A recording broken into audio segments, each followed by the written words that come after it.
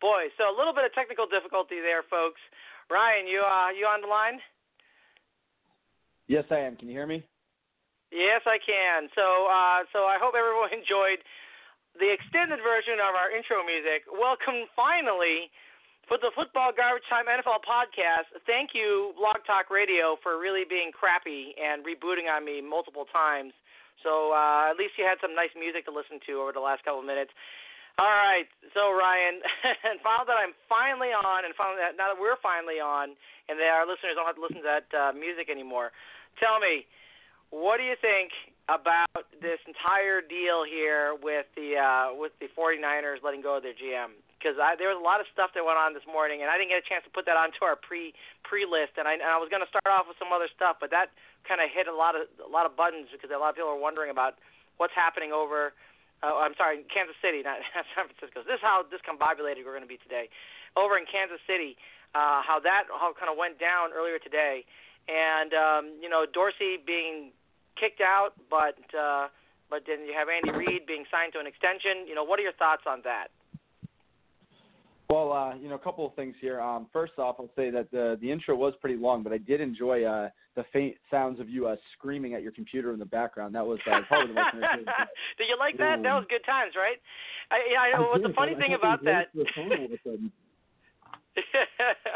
it's really funny because, I sit there signed on, got myself online, and I'm ready to go, and all of a sudden the thing completely goes blank, and I'm like, well, that's not good. And I'm now signed on 3 different computers, so we're running backups of backups of backups. But I'm glad that everybody got a chance to hear me freaking out over the fact that Blog Talk Radio went down for about 3 minutes. But thank goodness for the intro music covering me up. And thanks for pointing that out. So now I know to tell everybody to tune in and fast forward 5 minutes. I'll put that in our intro. So anyway, yeah, go ahead, fire away. What do you think about Dorsey? Yeah, so I gotta bite the bullet here. I'm not gonna fake my way through this. Part of being a working man and it being draft night for the Celtics. Big deal for you. Yeah, and you're not including that on the pre-show. I'm in the dark on it, so that's this breaking news for me here. So I'll let you. Yeah, well, it just happened. It literally just happened. It happened about maybe an hour and a half ago, and there's a lot of talk about John Dorsey, GM of the Kansas City Chiefs, being let go. Of course, they re-signed Andy Reid to an extension.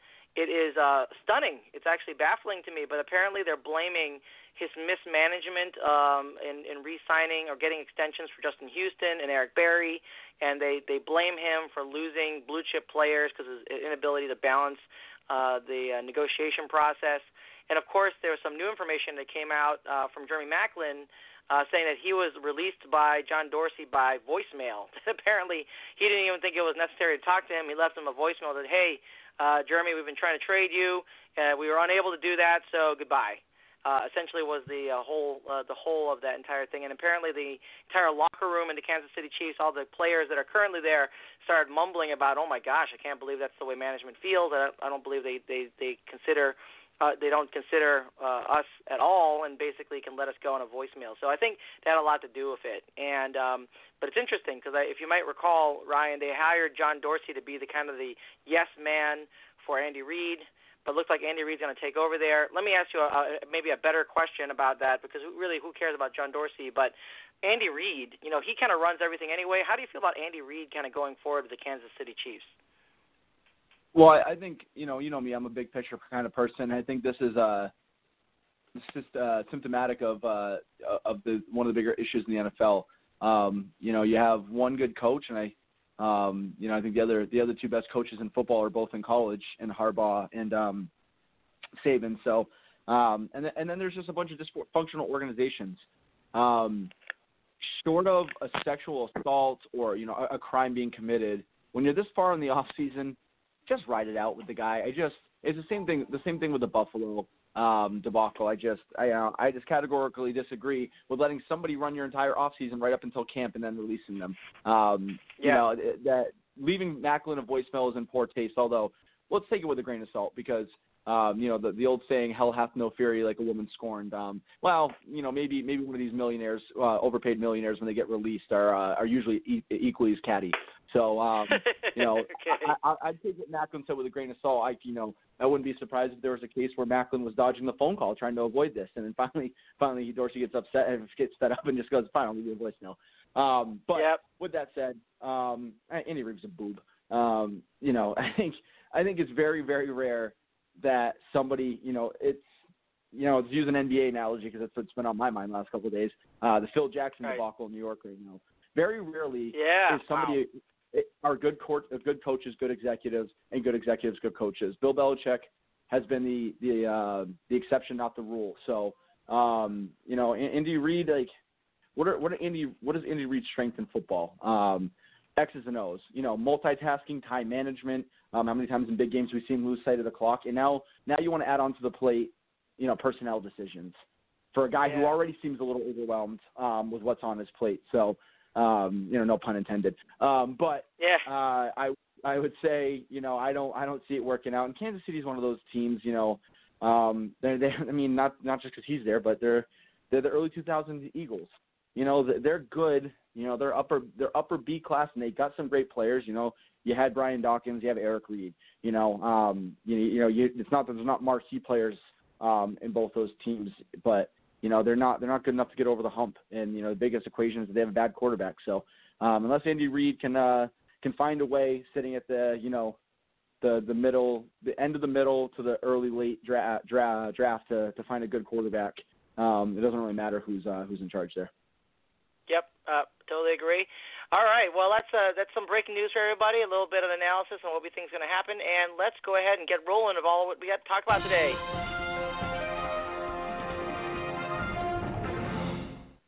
All right, Ryan, I think I want to start with a little bit about some of these new free agent pickups, and I know there's one in particular that you want to talk about, and that is David Harris, longtime New York Jet, now picked up by your New England Patriots. Tell me about that. How do you feel about David Harris moving over to the New England Patriots? Good, bad, otherwise?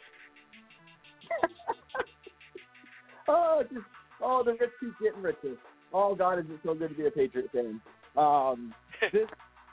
I've been teetering on this. I'm fully over it now. I'm making the proclamation. This roster, as constructed, would beat the crap out of the 07 Patriots. It would beat the crap out of the 04 Patriots, and it would beat the crap out of the 14 Patriots, which are their three best teams, even though 07 didn't win. They're loaded, absolutely loaded front to back. It is.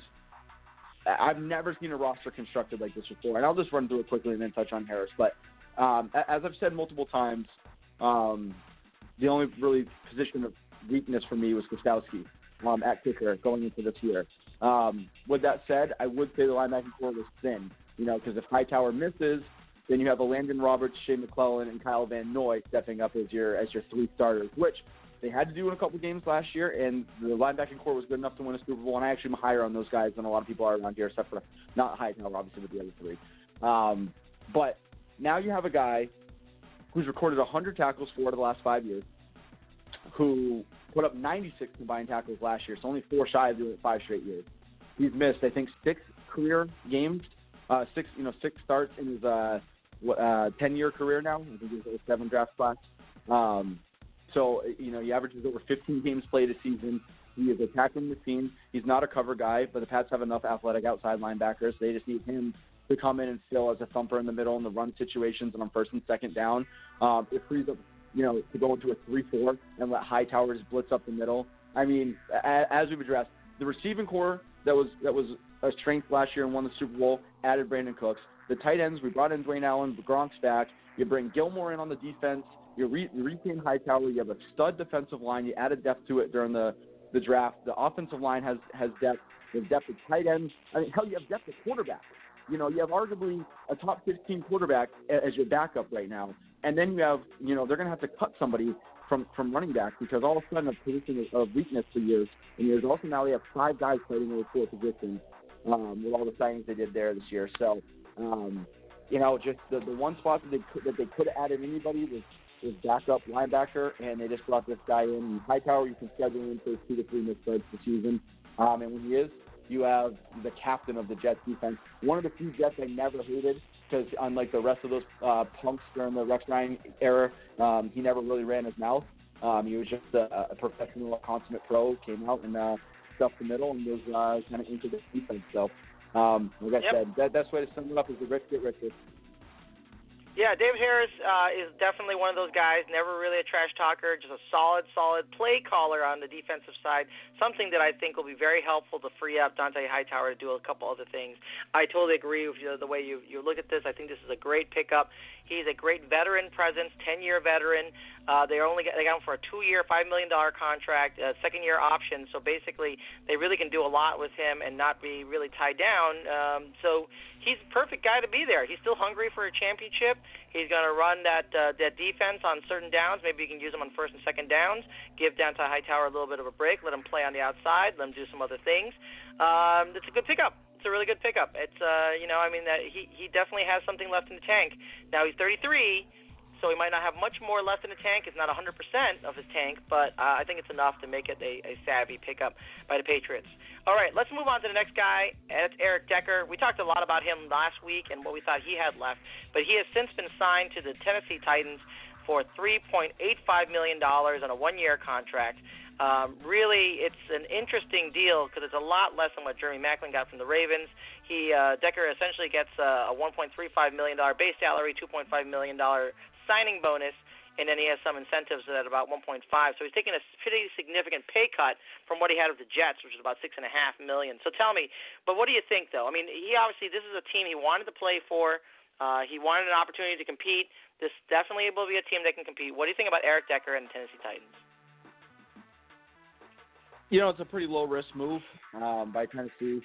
1 year. Obviously, shelled them out decent money. So, I forget what the guarantee is on it. But, I would assume he's going to make that roster this year because they're not exactly loaded at receiver.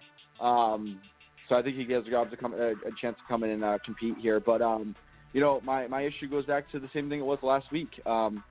In this day and age, in 2017, it's no longer, knee injuries are no longer career-ending. The 2 worst injuries you can have, in my opinion, as a skill position player in the NFL, are to have hip problems and to have back problems. And he has a hip, so that's concerning to me. 1-year deal, low risk, like I said. So, but I wouldn't be surprised if he's not out on the field till week 4-ish. If he gets off to a real slow start, and then they got to ease him in, and then I don't. And then what does it give you down the stretch? So. Again, a low risk signing. So from Tennessee's standpoint, it makes sense. But if I'm living down in Tennessee right now, I'm not running out and buying any Eric Decker jerseys. Yeah, I auto upgrade for their existing existing wide receiving core as long as he stays healthy. That's basically how I feel about it as well. So, I was going to talk about Bolden, but let's wait until some new news comes out from him because what I end up hearing now is that Anquan Bolden is actually going to wait until closer to training camp to sign with somebody. I'm certain someone will take a chance on him and see what they can get out of him. But, there's nothing really much to report on him. So let's turn our attention and ring the bell right now and turn our attention to the next thing that we want to do, and that's actually talk about the NFC East and what's going on there and what we expect to happen in 2017. Let's start with the Dallas Cowboys. 13-3 last year, first in the NFC North. First in the NFC East, lost in the divisional round. It's interesting to see what's going to happen going forward, but they seem to be pretty loaded into the future. They lost a couple people, including Doug Free, who's retired, Ronald Leary, Brandon Carr, Morris Claiborne, and J.J. Wilcox, but they added a lot in Jonathan Cooper, Nolan Carroll, Robert Blanton, and then they drafted Taco Charlton, Chidobe Awuzie, Jordan Lewis, Xavier Woods, and Marquez White. So what do you think about the Dallas Cowboys? Will they be able to take it to the next level next year, and what do you think about what they did in the offseason? Yeah, so I almost some self-loathing hate myself here sometimes for being such a contrarian, but it is who I am. So when everyone was for all the schadenfreude of the Cowboys of being bad, I rooted for them to be relevant again. I do love Dez Bryant, and I think when I first joined Football Garbage Time here, I think it still says in my byline on the website on my profile how upset I was about that Dez Bryant or the catch that wasn't in Green Bay a couple years ago. But now that they've kind of risen to the top, I'm kind of rooting for them just to be smacked back down again. Second only to Buffalo Bills fans, Dallas Cowboys fans are the most insufferable human beings. With Pittsburgh at a close third, just so I can get all my shots in there, and Jets fourth. But with the Cowboys, they've lost too much on defense. I think in the secondary in particular. I don't think the defense was very good to begin with. Last year, you kind of had a rare, healthy year from Sean Lee, and they managed to squander that, frustratingly enough for them. And then now with Doug Free retiring, it is kind of not funny, but ironic that everyone applauded, myself included, how patient they were building that offensive line, and now it's getting to the point that offensive line's been in place for a little bit, and they're not really taking full advantage of it. So I think in either way, I don't believe in Jason Garrett for more than a year at a time, and this has kind of been the Cowboys the last 15 years. They take a step forward, and then they go and take a step back. So I don't think it's a giant regression. But typically, sophomore slump really hits quarterbacks who start young. So I think you'll see a regression from Dak. Hell, Brady in between those three out of 4 Super Bowls went 9-7 and missed the playoffs in 2002. So most of the time, those guys will come out of nowhere. Now it's your second time to do a little more tape out there, and I don't know, something about Ezekiel Elliott rubs me the wrong way. So I'm really rooting for it.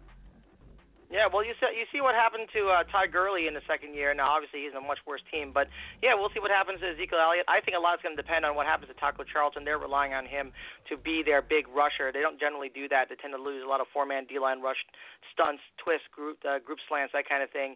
They don't like the blitz. Taco Charlton can really change things for them and improve their defense. Who knows what will happen. All right, let's turn to the next team in the NFC East. New York Giants.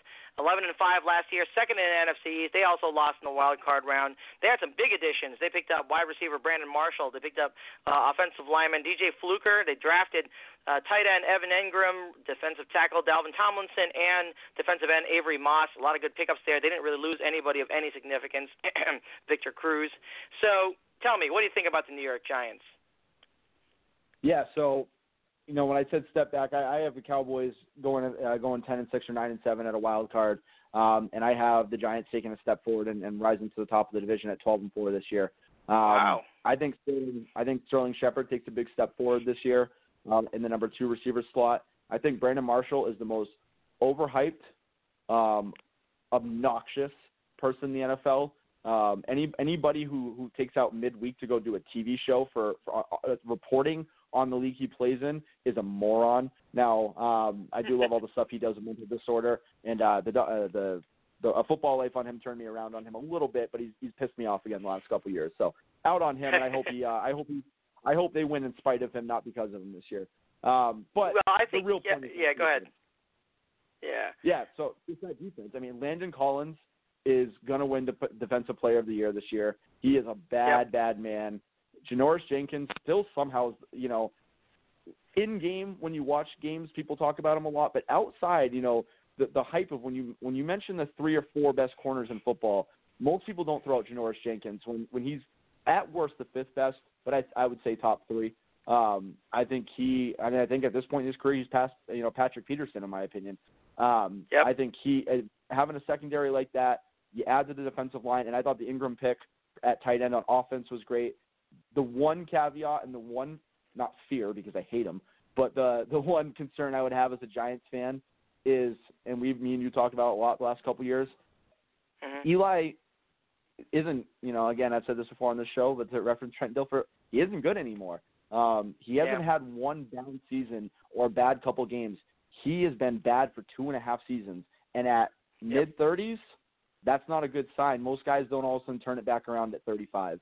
So if he's bad, then they're going to be bad. But I think there's enough talent. I think that defense can keep him in it enough that, especially with their playmakers.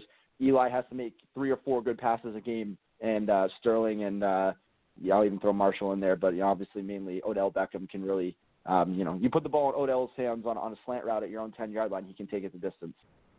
Yep, and I agree with you. I think that the Giants, as a combined set of corners, have the 3 highest quality pure cover corners in football right now. I mean, not individually, but as a group. Rogers Cromartie, Janoris Jenkins, and Eli Apple, I think together they're very good. The only problem is they have no depth. Once one of those guys go out, they're going to have a problem.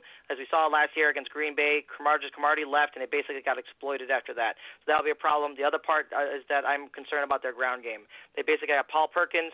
They drafted Wayne Gallman in the 4th round. He's nothing really special. It'll be interesting to see what they do there. They might not be able to take enough pressure off of Eli, but we'll see. All right, let's turn to the Philadelphia Eagles. Tell me about the Eagles. They actually are 7-9. They're 4th in NFC East. They really were terrible. They did have some big additions, though. Alshon Jeffrey, LeGarrette Blount, Torrey Smith, Chris Long, Timmy Jernigan, and Derek Barnett, and they drafted a whole bunch of cornerbacks and wide receivers in the draft. So they have underperformed, but they got a star quarterback. They got a starter. What do you think? What are the Eagles going to do this year? Yeah, I'm kind of conflicted on the Eagles. I think I like what they've done building the young side of the team. With that said, every guy you just listed is a guy with pedigree from a couple years ago. And, God, I understand people will throw this at me over and over again. I know LeGarrette had 18 touchdowns last year. Over half of which was from the 1-yard line at 270, so he should be able to get in there. So I don't think that's a great upgrade. Your guy there has really, really made me sour on him, and there's really 2 positions that almost never hit the free agency market in football. If you have a quarterback, never hit the free agency market, right?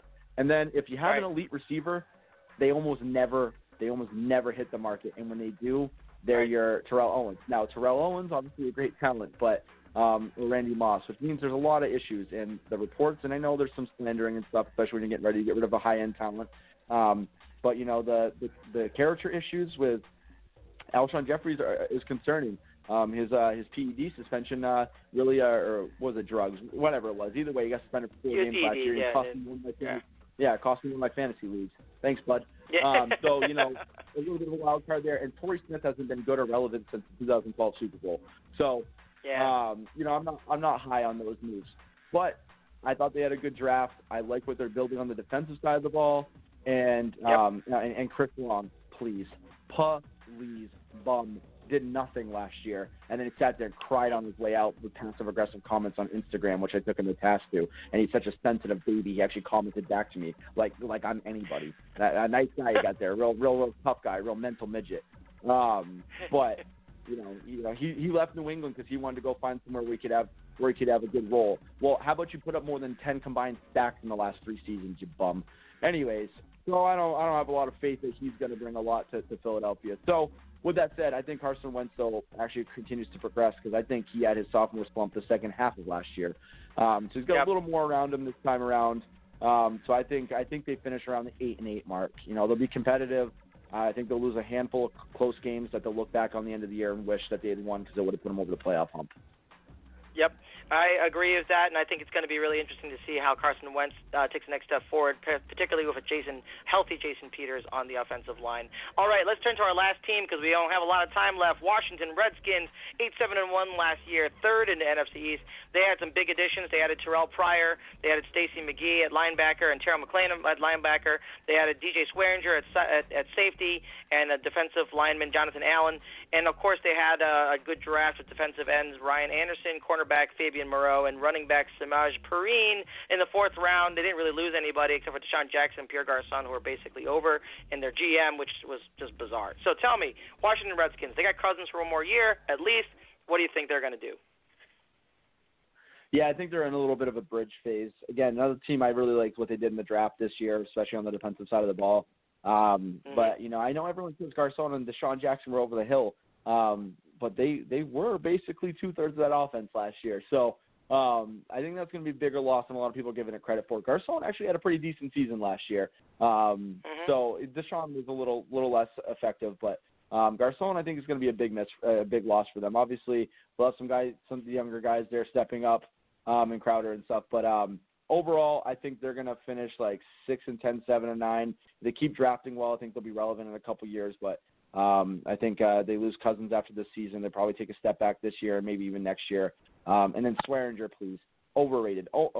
He might even be more overrated than that overrated fraud of a squad he's played on the last couple of years, Arizona Cardinals. Please. All right. Well, I still like to see what Terrell Pryor, and I wanted to see what Josh Doxson is, because they was their first rounder from last year. Didn't really play. Only played 31 snaps because of injury. Anyway, there's a lot to look forward to in the upcoming season, but we're out of time. So give us your Twitter and Instagram so people can follow you, Ryan. Yes, Instagram football_garbage_time, and you can follow me on Twitter at Ryan Whitfield NE, and watch me celebrate another Jet player coming to New England to win a championship. Thanks, New York. We sure we will. Follow me at FB Garbage Time. We'll be back again next week. We'll be previewing the rest of the league, so join us again and enjoy your NFL week. Bye-bye, Jimmy Butler. Jimmy Butler, he's going to stay. No, they changed him.